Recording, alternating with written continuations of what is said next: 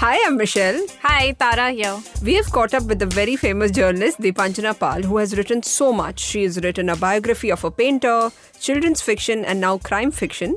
Her thriller is named Hushabye Baby. The book was so chilling. My favorite character was the protagonist, Nandita Rai.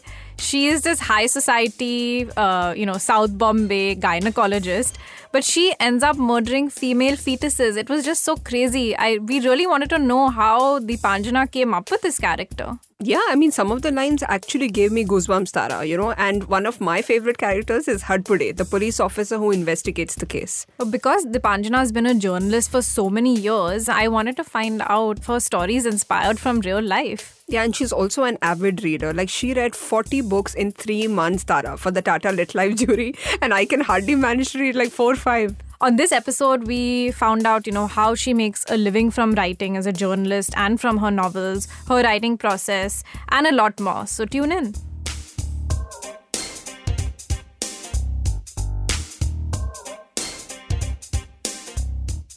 Welcome to our podcast, Books and Beyond. And today we have with us the amazing Deepanjana Pal, who is a journalist and who has written this really thrilling book called Hushabye Baby.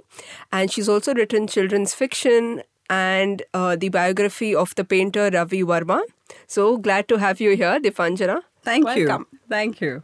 So, Deepanjana, it's really fascinating to us that you have written in so many different genres.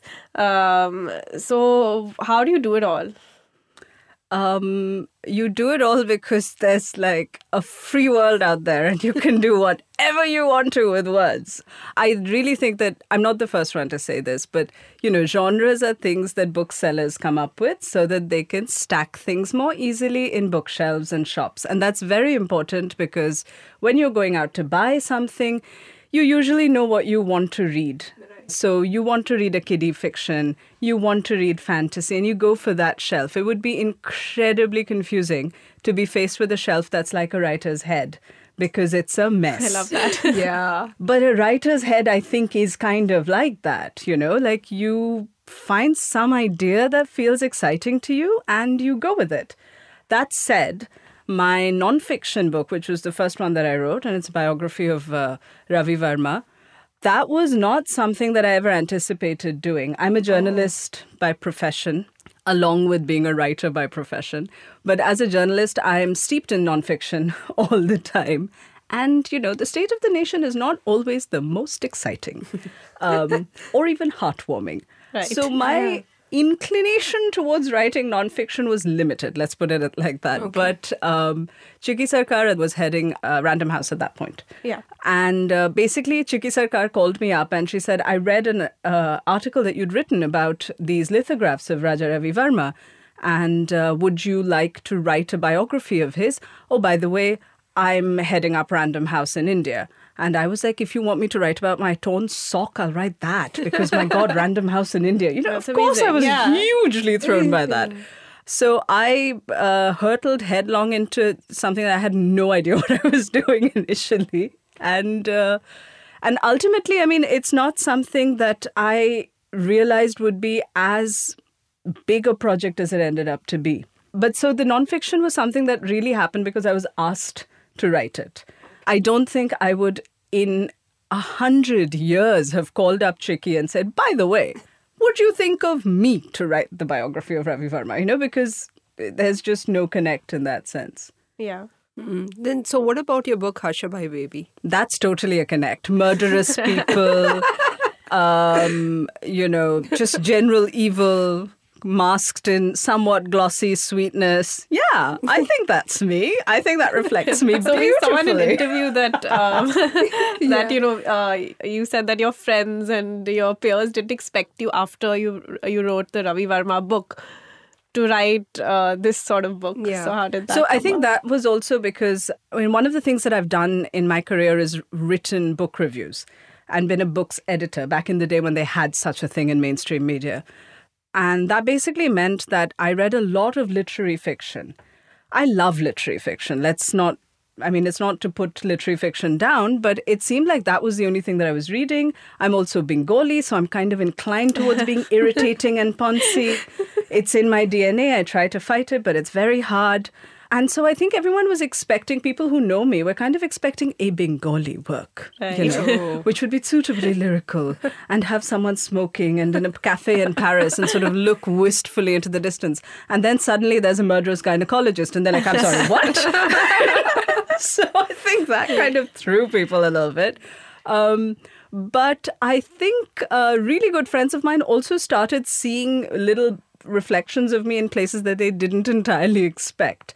But I think what they expected me to write was more literary than Hushabye Baby, which is not literary fiction by a long shot. It's a racy crime thriller. Yeah. It's... to call it popular fiction implies lots of people have bought it, which, well, no, I mean, it's not done badly. But the point is that I think we do these hierarchies, right? And in the hierarchy, literary fiction is right up there. This shining example, the Kohinoor of our literature, as it were. And then there's everyone else. Except if you look at reading communities and writing industries, publishing industries around the world, if you don't have a good, solid base of good, well-written commercial fiction, you're not going to get great literary fiction either. Because we are informed by what we read, what we start off with reading. Nobody enters reading through literary fiction. True. That's very true. It's hard to, because literary fiction is really demanding. It's not been written to be easy. And good for them, I would hate for literary fiction to be absolutely accessible and just breeze through like a Mills and Boon. Right. No, that's why we have the Mills and Boon. Yeah. That's why we have the crime fiction. Right. And then we have the literary fiction. So for me, it was sort of really important to me that this was not a book that was going to bore a reader at any point. And I didn't want to go into this point at which I'm going to try to be literary. If there's a story that asks to be literary, I will try to write it. This, on the other hand, did not seem to want flourishes of style and elegance in the slightest. Yeah, but that's so cool that you actually spoke about the distinction between literary and crime fiction. So actually, when I began reading, I also started with Robin Cook. He writes medical thrillers. Yeah. Yeah, and I was taken back when I was reading your book. I was taken back to that time and I was like, wow, this is so refreshing from all the literary My God, fiction. that's such a huge compliment. Seriously. Because I think also, I don't know about you guys, but for me, my interest in reading started with my parents needing to occupy me for large stretches, right? Oh, that's the modern day iPad. Well, since there was no device. Right. No, actually, that's not even true, I think. To a large extent, unless you were born in the Middle Ages, which none of us were, there was always a device that you could turn to, right? You could put a kid in front of the TV for the longest time, if not the radio. And like I said, literally nobody you and I know was born before the radio. Maybe then they put them in front of a painting. I don't know. Anyway, point is there was always a device that you could distract a kid with. Or you could say, you know what? Struggle. Here are 2 pages with scratchings on them. Make sense of it. Because you know what? It'll take time to make sense of it. And that's how I started reading. And it was all about enjoying yourself, right? There was a reward. As a kid, when there was gibberish lines, which became a letter and then became a word, that was an incredible high. I really feel I might have been a little more fit and gone to gyms if I didn't get as much of an endorphin rush from reading. My reading is the source of my unfitness. About me when I was a kid. They were like... You're just spending all your time indoors reading books. Yeah, and, even my parents worried. Yeah, I think my parents only worried when it was teenagers because they're like this, right? So at one point, my mother was like, I think she's going to be socially dysfunctional. And my dad was like, well, she's also 15, so I think that boat has passed. But coming back to what you said about literary fiction versus crime thrillers, I feel you can learn a lot from crime thrillers and even your book, the way it's put together. Yeah. And you can learn so much about the craft as well. I think you can learn from any book if it's written well. Right. A badly written piece of literary fiction will teach you exactly nothing. Exactly. And that, I think, is a minor detail that we tend to forget. I also think what we don't acknowledge enough is that even in commercial fiction, there's a lot of research that should go into a book, but the book should not wear that research, like flaunt it, you know? It is important for... So I have no respect for any author who says that I just wrote it down. Why? Then put it up on a blog. Don't make me pay for it, you know? If you have not put effort into it, please don't expect me to put effort into it. So if you're writing something, even if you think you know that world extraordinarily well because you've lived in it or whatever it is, you need to do research. And if you're writing commercial fiction, that research should never, ever be evident. Right? I literally have 3 binders full of notes on how pregnancies develop. Oh, wow. At what stage the different symptoms can show up. I'm not even getting into my files of legal research into the Act, the MTP Act. I've done a ton of research. I'm not even, and then there's, talking to people and things like that. But I don't put that in the book. It feels effortless. I'm glad because that was very much the idea. But the point is that I'm not just going through Google and saying abortion causes India MTP Act. Oh, these 2 things came up. So let's now put that. It shouldn't be that lighthearted.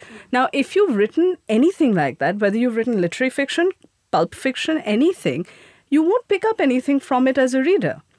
It's coming back to what, the tip of the iceberg. And a reader can always tell that the author has put in considerable amount of work to produce this, even though it reads effortlessly. So ideally, I think for a writer, there are 2 or at least 3 parts to a book in terms of the effort that you put in. The first part is actually coming up with the idea, which is not work per se, but certainly doesn't necessarily come easily. But once you have the idea, then there's the process of research. After the research, there's the process of writing. These are all very laborious work. Writing is literally manual labor for a lot of us. Like we use our hands to do it. Yeah. So talking about this book, did you start out wanting to write a thriller or you wanted to write about female feticide? And did you read any books to give you a direction as to how to write a thriller? There are so few murderous gynecologists that damn it all. I wanted to write about feticide and the gender bias. And I'd got the idea for it many, many years ago when I had met a woman who was heavily pregnant and I'd asked her if she knows whether she's having a boy or a girl. And it was a very innocent question at that point of time. It hadn't even struck me because I, wrapped in my little privileged cocoon, didn't think of feticide as the reason to know boy or girl. And she said, if it's a girl, then I would have dropped it by now. Oh, wow. Whoa. And I was a little taken aback. She just said that. Yeah, outright. it wasn't even a big deal. She was like, obviously. And I was like, I'm sorry. That's crazy. Yeah. Lady, I feel like I need to talk to you right now, Allow me to explain how amazing girls are. And she's like, yeah, whatever. This is so many years ago, but I feel like it was an uncle please sit moment with me being the uncle. Because she was like, you have no idea what I go through. I am not bringing a daughter into a world where she has to go through what I did. Oh my God. I just got goosebumps. And I was just it hit me because all of my sort of, liberal high horse went, because I was like, yeah, that's kind of true. There's nothing I can tell her to say that, but look, this will make your daughter's life different. Because at a systemic level, we've not done enough. Across society levels, right? And so that's where it actually started from. I wanted to look at the idea that when we think we're doing amazing things for women, it's not enough. And there are many more motivations to female feticide than the obvious one, and they are all rooted, though, in the same patriarchy. But I wanted to say all of this without using words like patriarchy and liminal spaces and, all the polysyllables that I know are the right words.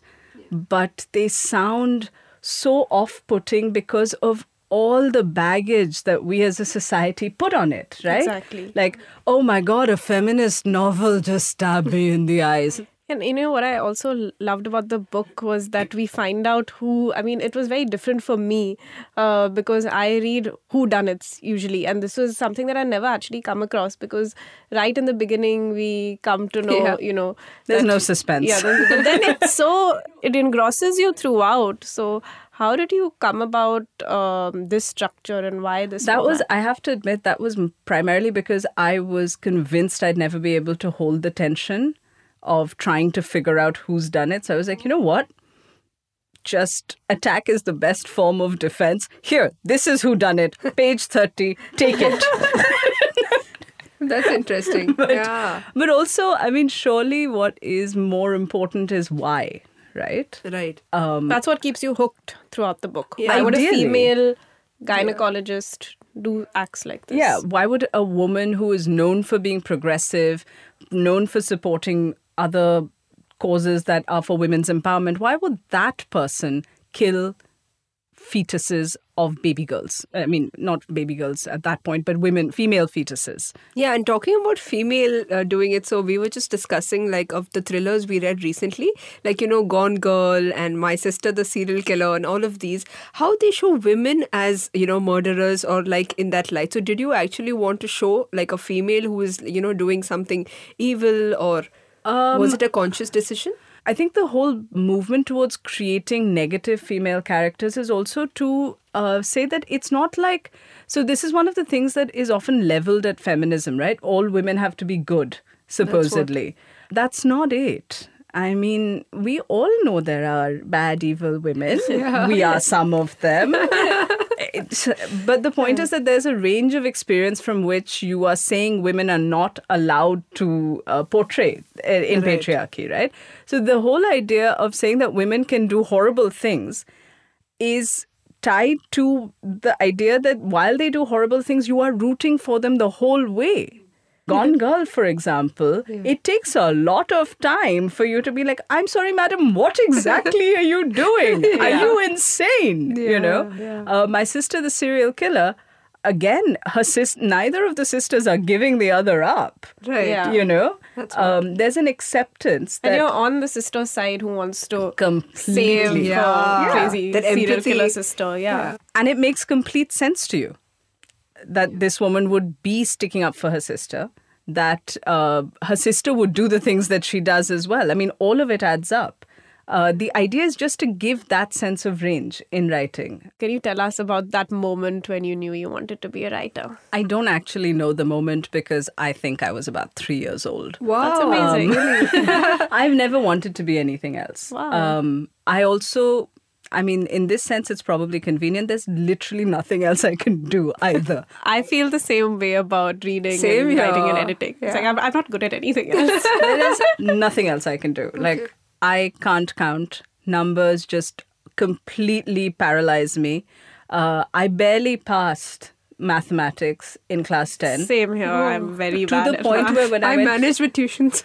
So my poor maths teacher, I think I've traumatized her for life. But when I went to pick up my certificates, the guy who was giving me the certificate, he looked at the almost fail in maths. And he was like, I hope you're not studying anything other than the humanities. It is true. In a way, it's a nice problem to have because then you know what you want to do. Exactly. Yeah, there are no options. Right. So that's convenient. That said, fiction writing or writing in general is not a career. Fiction writing in particular is not a career. You should not think that you're going to make a living from it.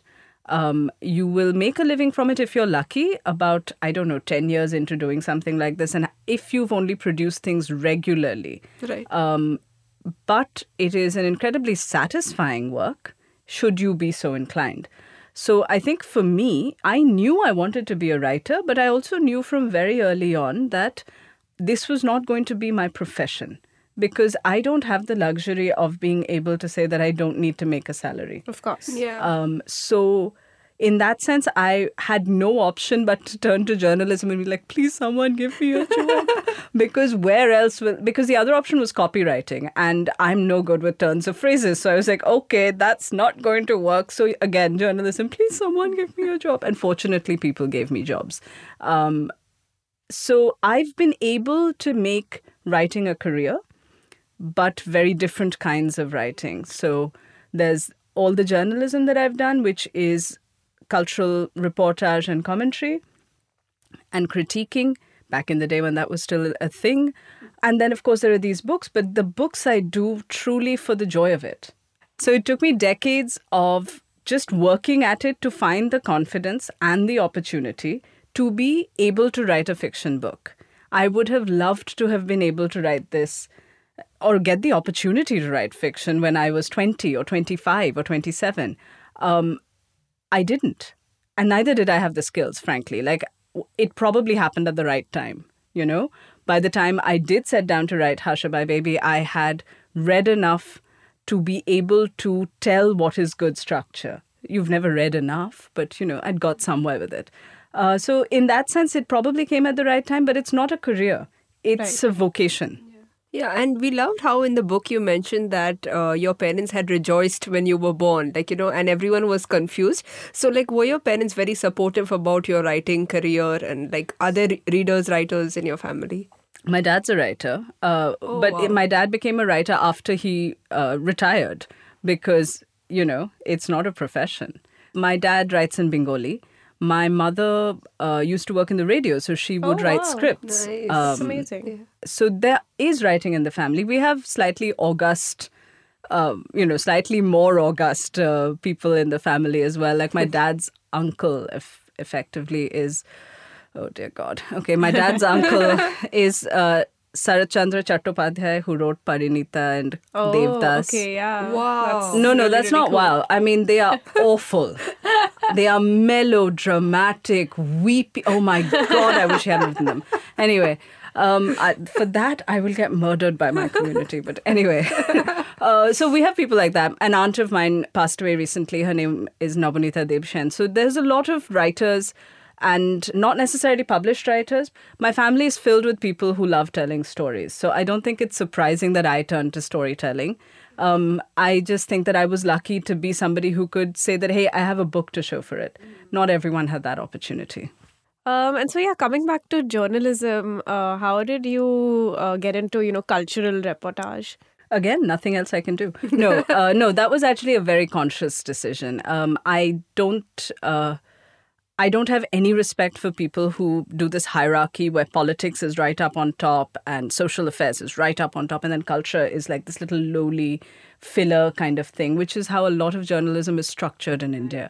Culture is extremely important. It's reflective of society. It tells society what it's doing and also sets up dreams. People love to read stories about this. And is it difficult to get into this sort of field as a journalist? It's difficult, I think, particularly today because there aren't enough places that do culture in mainstream media, right? I mean, also culture has Who do you write for?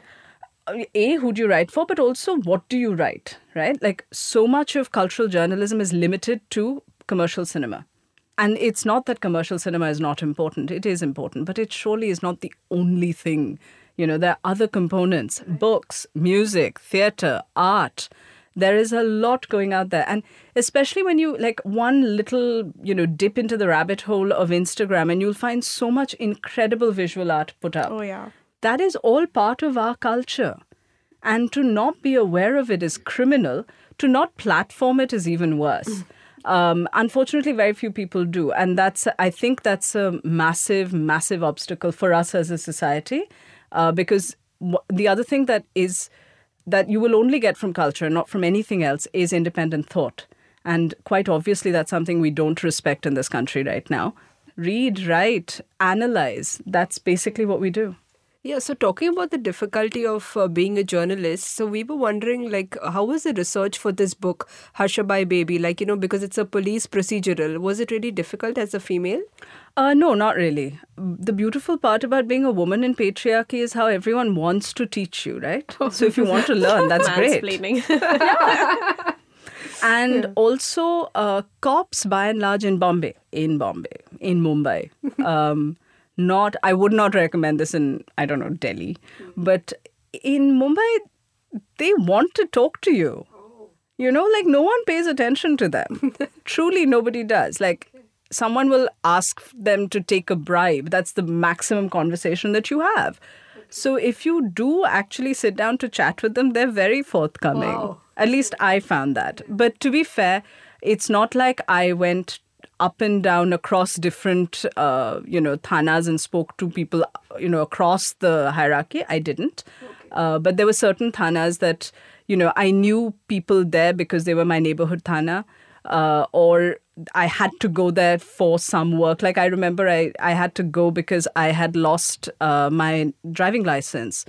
And the constable who was basically, trying to help me put the complaint together, he's someone I tapped for a lot of information, and he was happy to give it because, like I said, no one talks to them. That's quite surprising, actually, that it was so easily available. Yeah, it's not. Yeah. But it's also, keep in mind that I didn't go there as a reporter, right?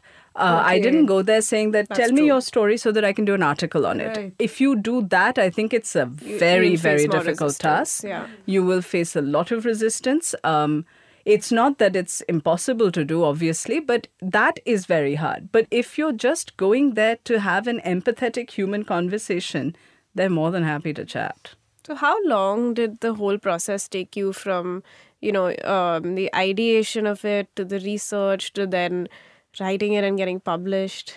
So I started writing it after I had pitched it to Siva, who was in Juggernaut at that point of time, and she was my editor in Juggernaut. Siva said she liked the idea, so that's when I actually started writing it. And I started some of the research then, but I had some of the research in the past.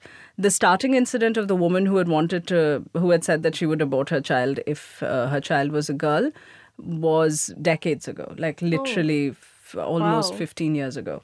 So it's been in my mind for a while, but I hadn't been able to find the right way of articulating it. This was that's good. Amazing. I mean, we Yeah. all have ideas that are just Right. They just sit in your mind and then They'll come out at the right time, Right. I've realized. Right.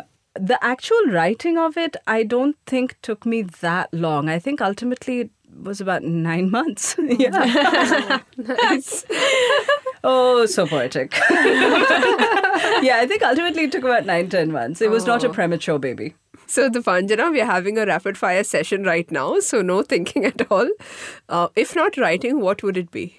Photography. favorite writing place. My home. What would you pick? Crime fiction, children's fiction, or arts and culture? Oh my God. Just cut me up into small pieces. Arts and culture. A book you find underrated and a book you find overrated. Harry Potter. All of them are overrated. I You've just know. broken my heart. My best friend is just going to come at me with an ice pick for having said this. But I love the books. No, they are very good books. I just don't think they're as good as they're made out to be, especially towards the end. There's blood on the studio floor, listener. You should know. So I don't think they're that great, but I like them. I just don't think they're that great. That was the overrated. Underrated. My God, so many. Off the top of my head, I guess, I don't know, like literally anything that comes out these days, I feel like is underrated because there are like 5 authors that we will read, you know. That's true. If it's Arundhati Roy, you will read immediately, as you should. But then there are all of these other people that you should try reading as well. There was a book that came out recently called The Black Dwarfs of the Good Little Bay. By Varun. Yeah. Yes. I thought that was great fun. And I don't think it was a flawless novel. I think it needed a little bit of patching up, but I thought it was really beautifully imagined, very chilling, and so necessary in terms of the kind of fiction we should have right now, because it sort of relates to the world around us and yet imagines very richly. And your favorite thriller book? My favorite thriller? That's actually harder because that shifts with whatever it is I'm reading at that point of time. Like right now I'm reading Death in the East by Abir Mukherjee. And I'm enjoying it so much. So I think right now that would be it. But yeah, like I guess the honestly, the most inspiring thriller is our everyday life. Just getting out of the, door in the morning and making it back in the evening after all the stuff that happens in between that you do not anticipate coming at you. It's funny. The thriller of our lives. Yeah. So Deepanjana, what is next for you, and what is your next project? Well, next for me is going into work from here, but I have, I think, the sequel to this one starting. Wow. So Wow. yeah, hopefully that next year. That's amazing. Wow, we are looking forward. I'm glad. So more crime.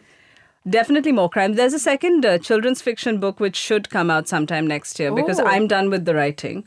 So now it's all up to Rajiv Ipe to do his magic with the illustrations, which he will do. He's amazing. So that will come out sometime next year, and hopefully I'll finish writing this book next year so that hopefully it comes out the year after. That's awesome. Yeah. Yeah, let's see. Fingers crossed. Fingers crossed. So, what's your favorite story that you've done so far as a journalist? There's quite a few that I'm quite proud of, but I think the proudest that I am is one of the stories that I struggled with the most, which was done, oh my God, I think almost 15 years ago now. Yeah, it's really been high points in my life. I can only go back decades to talk about anything. Anyway, it was basically about what I call them shadow artists. They are artists who essentially do the work, and then a famous artist's name is put on the work. It's like a ghostwriter. Like ghostwriters. There were they're shadow artists. I didn't know that. Yeah, so I'd done a story on these young artists, most of them young, who basically do the work for others. And it was extremely hard because obviously nobody wants to talk, and there are big names that are being drawn into this, and it was all And could they disclose who the artist was? to me, sure, but they didn't want me printing it.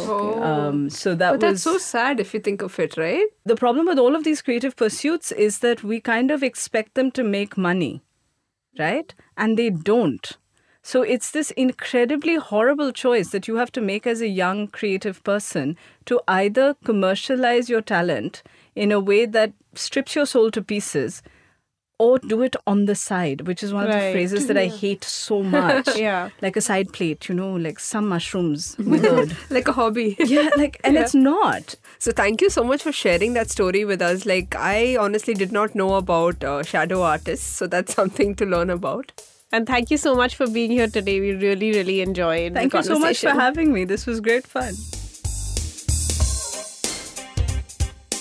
I loved Deepanjana's sense of humor, and I could totally relate with her when she said her only skills were reading and writing, because those are my only skills. I wish I was good at more things. Same here, Tara. And talking about sense of humor, our next guest, Suhit Kelkar, is a huge stand-up comedian enthusiast. So we'll be finding out more about him, his process, how he manages writing poetry, journalism, and much more.